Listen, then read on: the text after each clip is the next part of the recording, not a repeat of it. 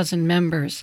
Support for the movement skyrocketed earlier this year after the Panama Papers revealed that former Prime Minister Sigmundur Gunnlaugsson held investments in offshore accounts.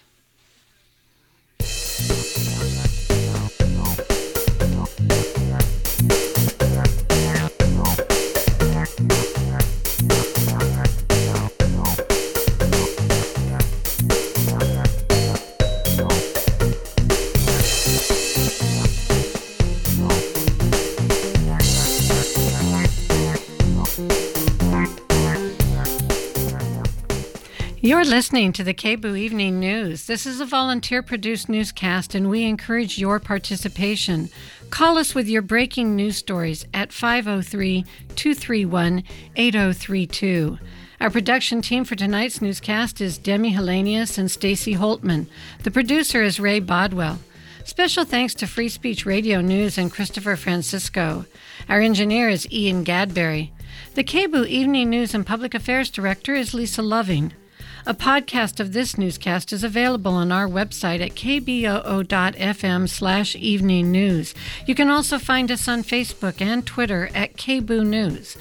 You're listening to KBOO Portland on 90.7 FM, K282BH Philomath on 104.3 FM, and K220HR Hood River on 91.9 FM. I'm Linda Olson Osterland. And I'm Liam Delta.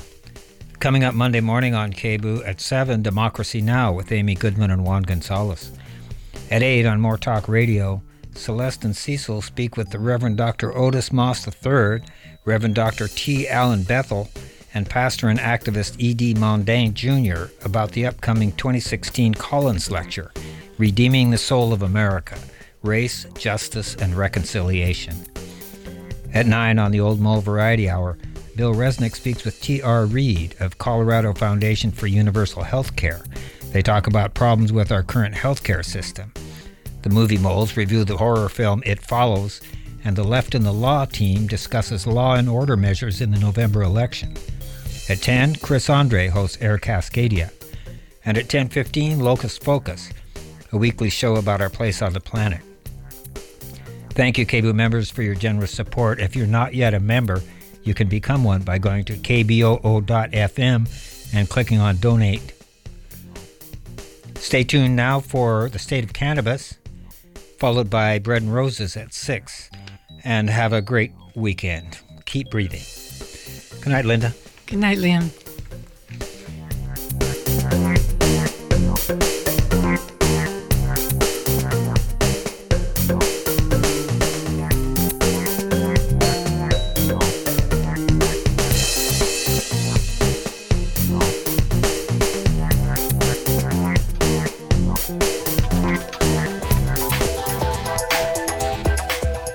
Welcome to the October edition of the State of Cannabis. I'm Ed Melnick. And I'm Amy Paradata. The State of Cannabis is aired on the fourth Friday of every month at 5:30 p.m. We hope to provide listeners with relevant and interesting information on the subject of cannabis in Oregon and around the country. Tonight we have attorney Leland Berger. He's going to be updating us on what's happening with cannabis as far as the elections go around the country. Ed spoke with several at the Hempstock event last month. Among them are James Gray from California, hemp farmer and Oregon gubernatorial candidate Cliff Thomason, and Danny Danko of High Times fame. And finally, attorney Courtney Moran talks about the hemp industry in Oregon. Let's get things started off with Leland Berger. Ed? Thanks, Amy. Leland Berger is an attorney with the Cannabis Business Compliance Council, and he chairs the Portland Normal Legislative Committee. Welcome to the show, Leland. Thank you. It's good to be back again. It's becoming a regular thing here to have you here on the show. Well, I'll keep coming as long as you keep asking me, Ed. Well, here we are, something like a little over a week before the election. What's happening? Well, there's a lot of stuff happening both in Oregon and around the country. You know, as a result of ballot measure 91, there are 50 or so referenda where municipalities or cities or counties in counties where less than 55% voted no, the city council or the county commission had voted to ban the liquor control adult use licensing. And, of marijuana. Yeah, and also the medical dispensaries and the medical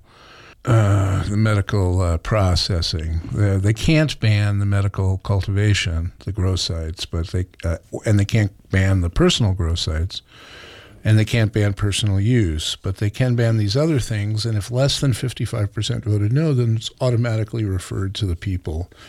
And the two biggest ones of these, in terms of both, geographic area and also in terms of significance, in my opinion, are the county ones. There's a referendum in Marion County, and there's a referendum in Douglas County. In Douglas County, there's a group called the Umpqua Cannabis Association, and the Umpqua Cannabis Association has been vigorously leading the charge to get this ban repealed, including billboards. And I know longtime Oregon cannabis activist John Sajo has been speaking at a bunch of different events in Douglas County, and it's important because there's a lot of medical growers in Douglas County, because the climate is good for cultivating, and because Douglas is one of those counties that was really pretty hard hit by the shift in industry away from the timber industry. You know, Roseburg really is a timber town, and boy, if they license.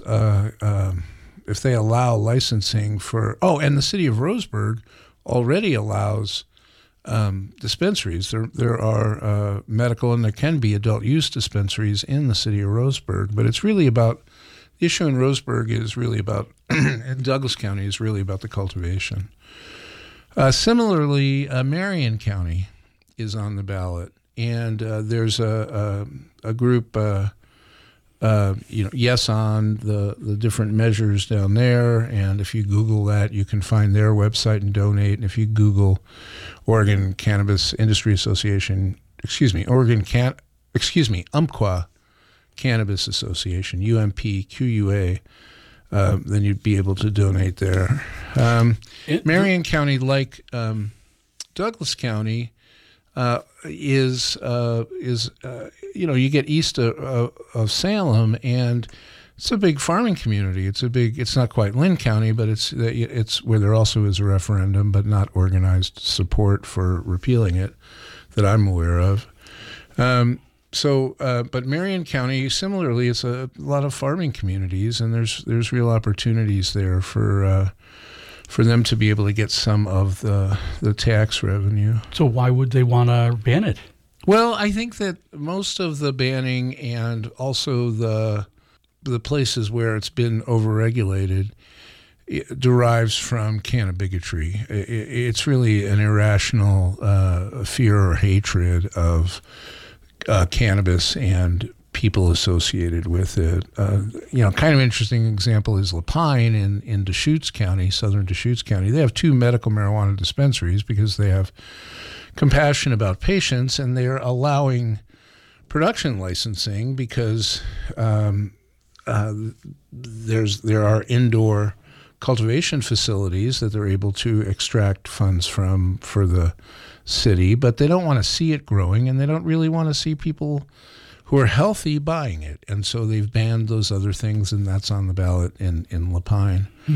Additionally, Bree Malarkey, who is the CEO of Bree's Botanicals and has 2 licensed adult use retail stores, she's running for the state legislature from District 55, which is held by a guy named, I want to say his name is Michael Myers. He is if that's not his name, the position is he's the minority leader, the Republican leader in the state house down in northern Jackson County.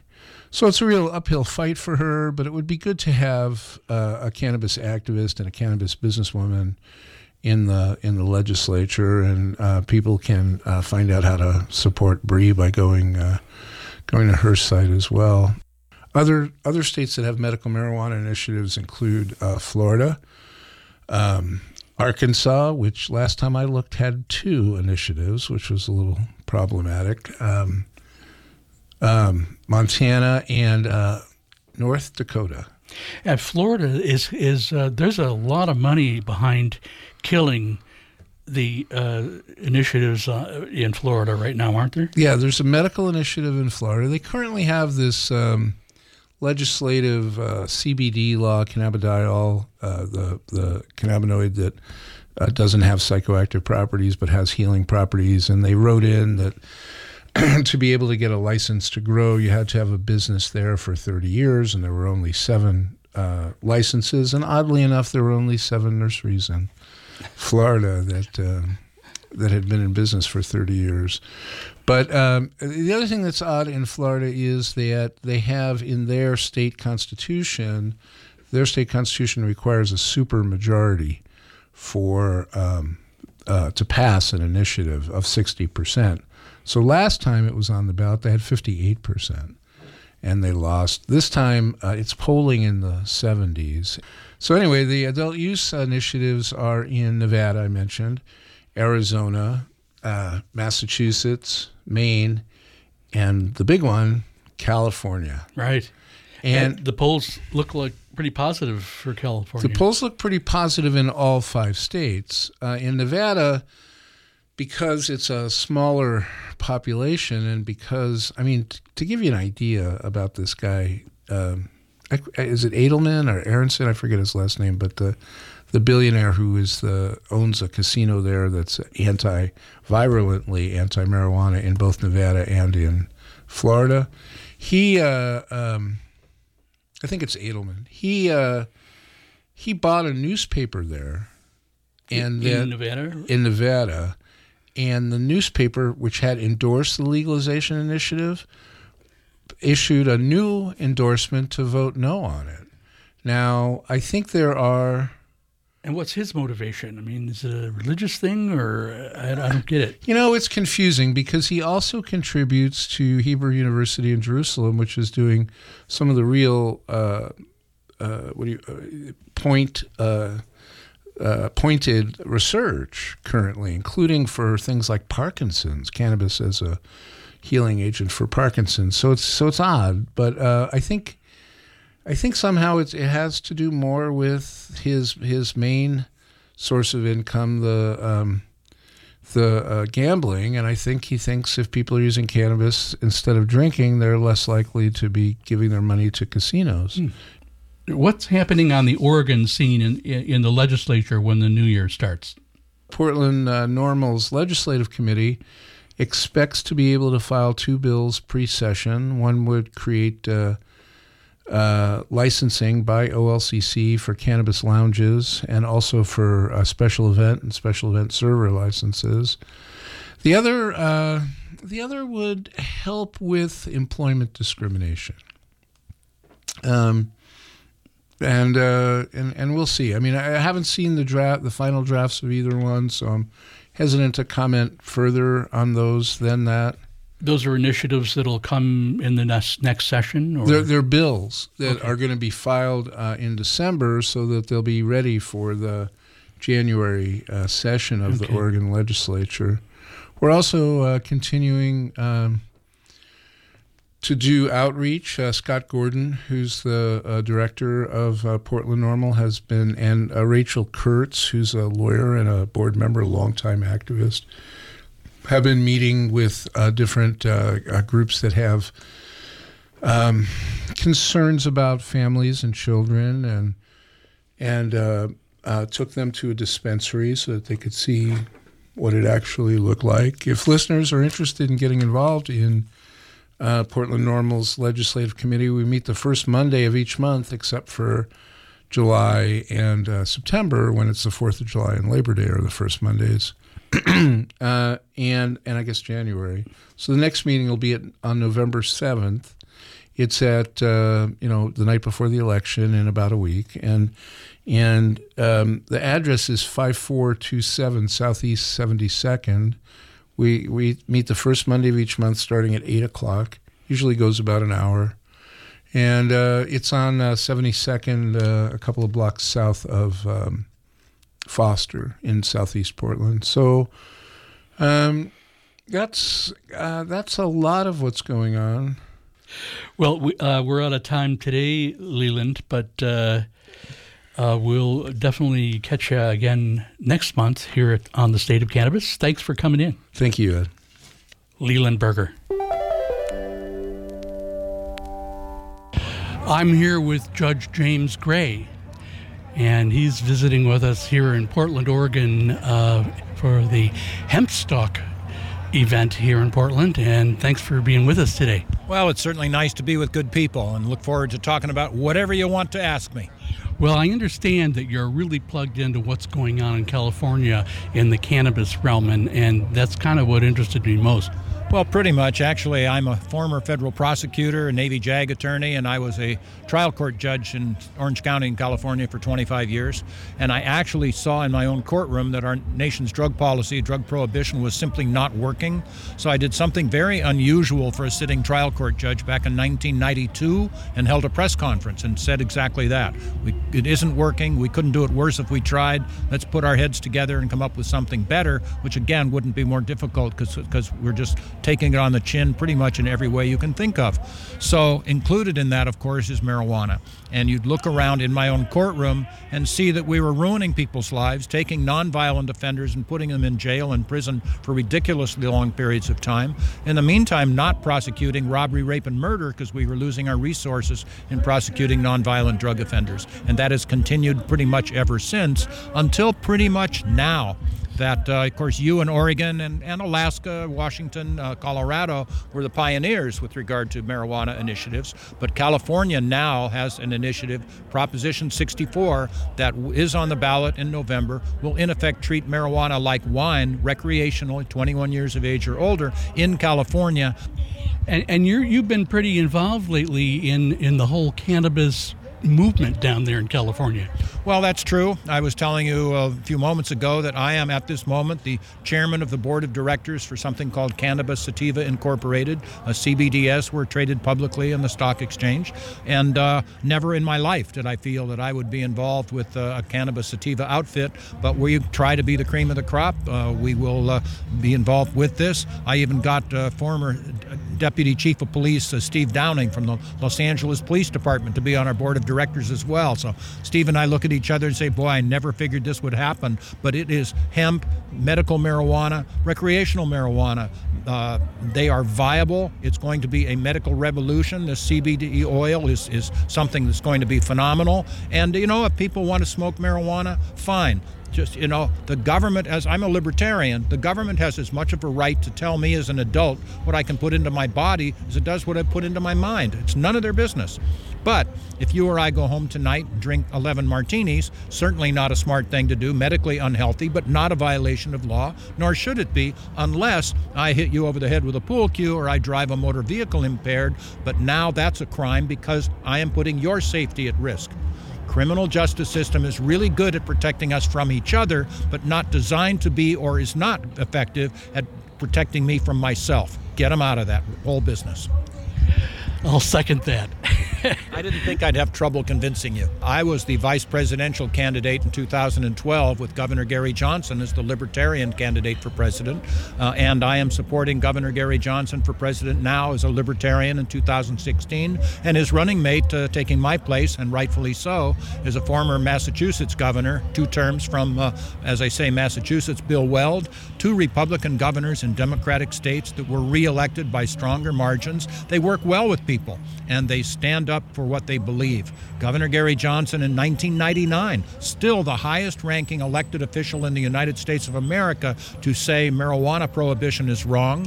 Governor Bill Weld actually stood up in favor of gay marriage back in 1992, long before it was popular, took a lot of heat for it. They stand up for what they believe in. Hooray for that. They are far superior to anybody else, not only running for president still, but has ever been running. They are the genuine article. Judge Gray, thanks so much for talking with us today. My pleasure. Life is good, and it's a pleasure to be with you. Take care.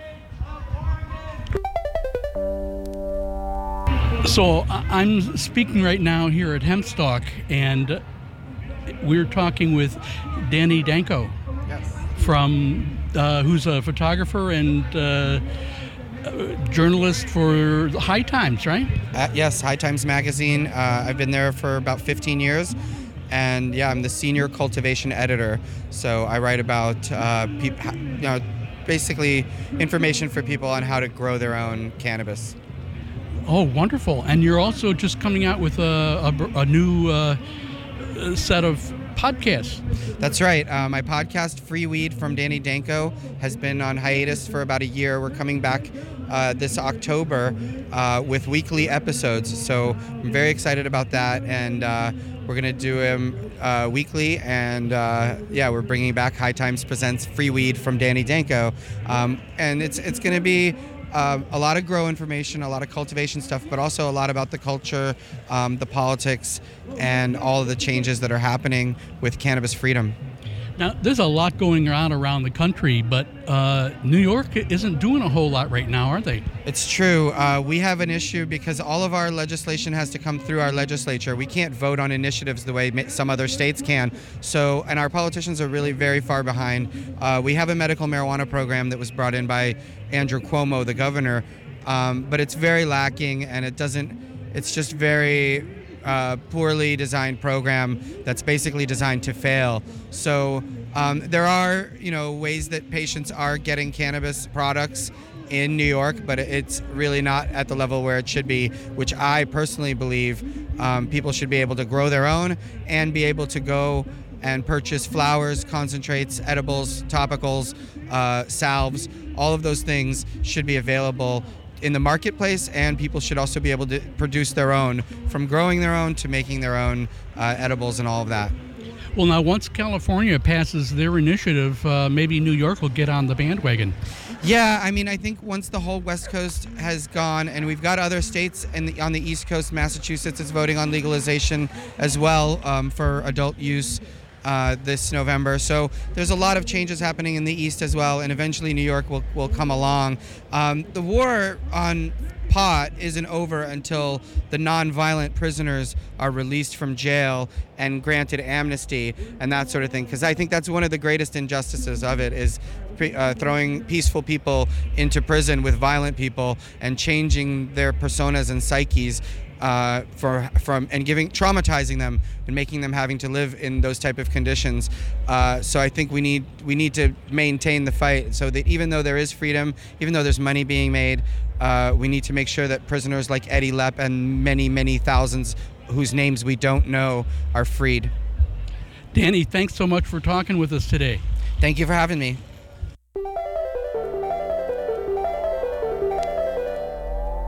And I'm speaking with Cliff Thomason, who's not only a hemp farmer, but also a candidate for governor. Yeah, thank you. Thanks for coming. Yeah. So I don't know what we should talk about first, hemp, or let's talk about hemp. All right. Well, myself and my company, we're the first people to legally grow hemp last year in Oregon. First time in almost 80 years, and we had great success last year. We were one of only 9 farmers statewide, and this year there's 77 farmers, so we're excited about that. That's wonderful. And so what mostly happens to the kind of hemp that you're growing? Well, we grow 2 different types of crop. We grow a seed crop, which we press the seed and make a seed oil, and we have a couple customers for that. On the seed oil, it's really used for cosmetics and soaps and lotions, and so we have clients for that. And then the remaining seed meal cake we have sold to brewing companies and distillers for some craft. And this is down in? We're down in Southern Oregon. We're in Josephine County and Douglas County. And that kind of hemp doesn't even have to be tested, does it? It does. We don't have a certified seed program yet, so it does have to be tested. Department of Agriculture comes out and makes sure it's under the 0.3 THC level. And because if you tried to smoke that stuff, you'd probably just have a big headache, wouldn't you? You would definitely have a big headache. It just won't even do anything for you. And we grow a certain seed variety that's an auto-flowering one, so we can coexist with other marijuana farmers. An autoflower is something when you plant it in the ground, you harvest it 90 days later. It's finished, and it's not photocentric like other cannabis. And so we can be planted in March and be out before marijuana flowers, so we don't cross-pollinate with our other medical crop or other people's medical or recreational crops. All right.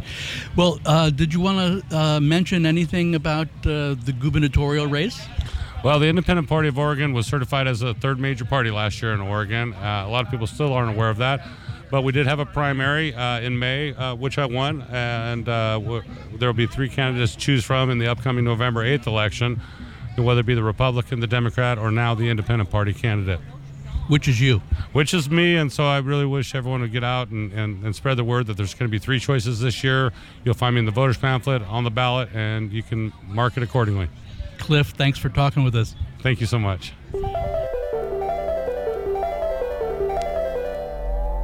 We have Courtney Moran here in the studio. She's an attorney. Her company is Earth Law LCC. She's also the founder and lobbyist for the Oregon Industrial Hemp Farmers Association. Welcome, Courtney. Thank you for having me. Since the name of the program is the State of Cannabis, maybe you can clarify the term cannabis for us. The name cannabis covers both hemp and marijuana, right? Correct. Cannabis is the genus, and depending on what type of classification system you follow, many call it cannabis sativa L or cannabis indica. And if you follow a classification system that has subspecies, it would be cannabis sativa subspecies sativa or cannabis sativa subspecies indica, just depending on what type of classification system you follow. But they're both really marijuana, right? Correct. Yeah, marijuana and hemp are both varieties of the genus cannabis. But the true difference between the two is that one is intoxicating and one is not. And in the cannabis plant, intoxication is determined by a ratio of the percentage of tetrahydrocannabinol or THC and cannabidiol, CBD. So if you have a cannabis plant that has a THC CBD ratio of greater than 1, meaning there is more THC than CBD within the plant, it is intoxicating and it is marijuana. Whereas if you have a cannabis plant that has a THC CBD ratio of less than 1, meaning there is more CBD than THC within the plant, it is not intoxicating and it is industrial hemp. And that is the true scientific breakdown. Now, some scientists believe that there is an intoxication threshold with THC at 1%, but the true determination is based on that ratio. So your specialty is, as an attorney, working with the Oregon Industrial Hemp Farmers Association. It's really all about hemp, right? Yes. I mean, I am a cannabis attorney. I work on all aspects of the genus cannabis, but my passion is with industrial hemp. I approach cannabis from an environmental standpoint. It is incredible, all of the sustainable products that we can be making from industrial hemp, the phytoremediation properties of cleaning up toxins out of the soil. I mean, the list just goes on and on and on about the benefits of industrial hemp. And I just want to get the word out to everyone. And my goal is to ensure that all U.S. farmers have the right to freely cultivate industrial hemp that they once had. Almost more than 20 states have actually legalized industrial hemp cultivation, either full cultivation or just research. And in Oregon, we have fully implemented our program. So it wasn't until February of 2015 that we had our first licenses issued, but we did have at least 5 farmers that had viable crops during 2015. And it was at the end of that 2015 season when Cliff Thomason, one of the original hemp farmers, and I founded the Oregon Industrial Hemp Farmers Association to really represent the farmers in the state and give them a voice at the legislature and get a program in place that worked for them, not just the laws that was currently in place. And you've been involved with hemp harvesting lately since it's harvest time, right? Yeah, absolutely. Farmers have been harvesting for the past month and are continuing to harvest now, hopefully getting all their plants out before all this rain. So I have been, working on the legislation, working with farmers to get their applications in, developing the actual legislation that was put in place this past year, working with the department on rules. And so for me, it's just very rewarding to get out into the field and to see the farmers actually their product. They see the crop that they grew and see how proud and successful they are. It's incredible. I mean, I see the love and the compassion and on everyone's face and just how excited they are that they're getting to grow a crop that farmers 100 years ago never thought twice about cultivating. But historically, hemp has been grown for over 12,000 years. So it's only this past 80 so years that the public has been, told different things about hemp. If you are interested in cultivating industrial hemp or just getting involved in the industrial hemp program in Oregon, feel free to reach out to the Oregon Industrial Hemp Farmers Association. You can always check out our website, OregonHempFarmers.com. Courtney Moran, thanks for coming in today. Thank you.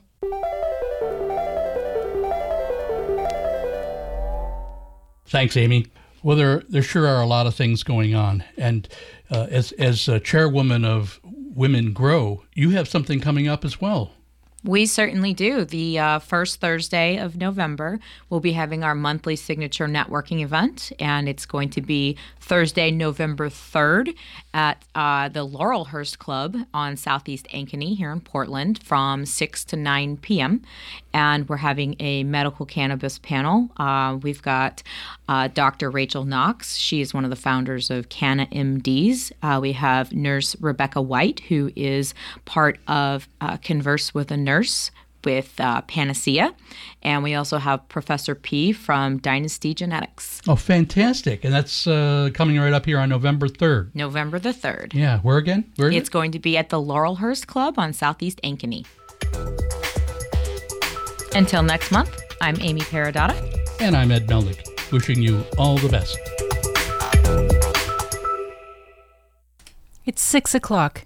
You're listening to KBOO Portland.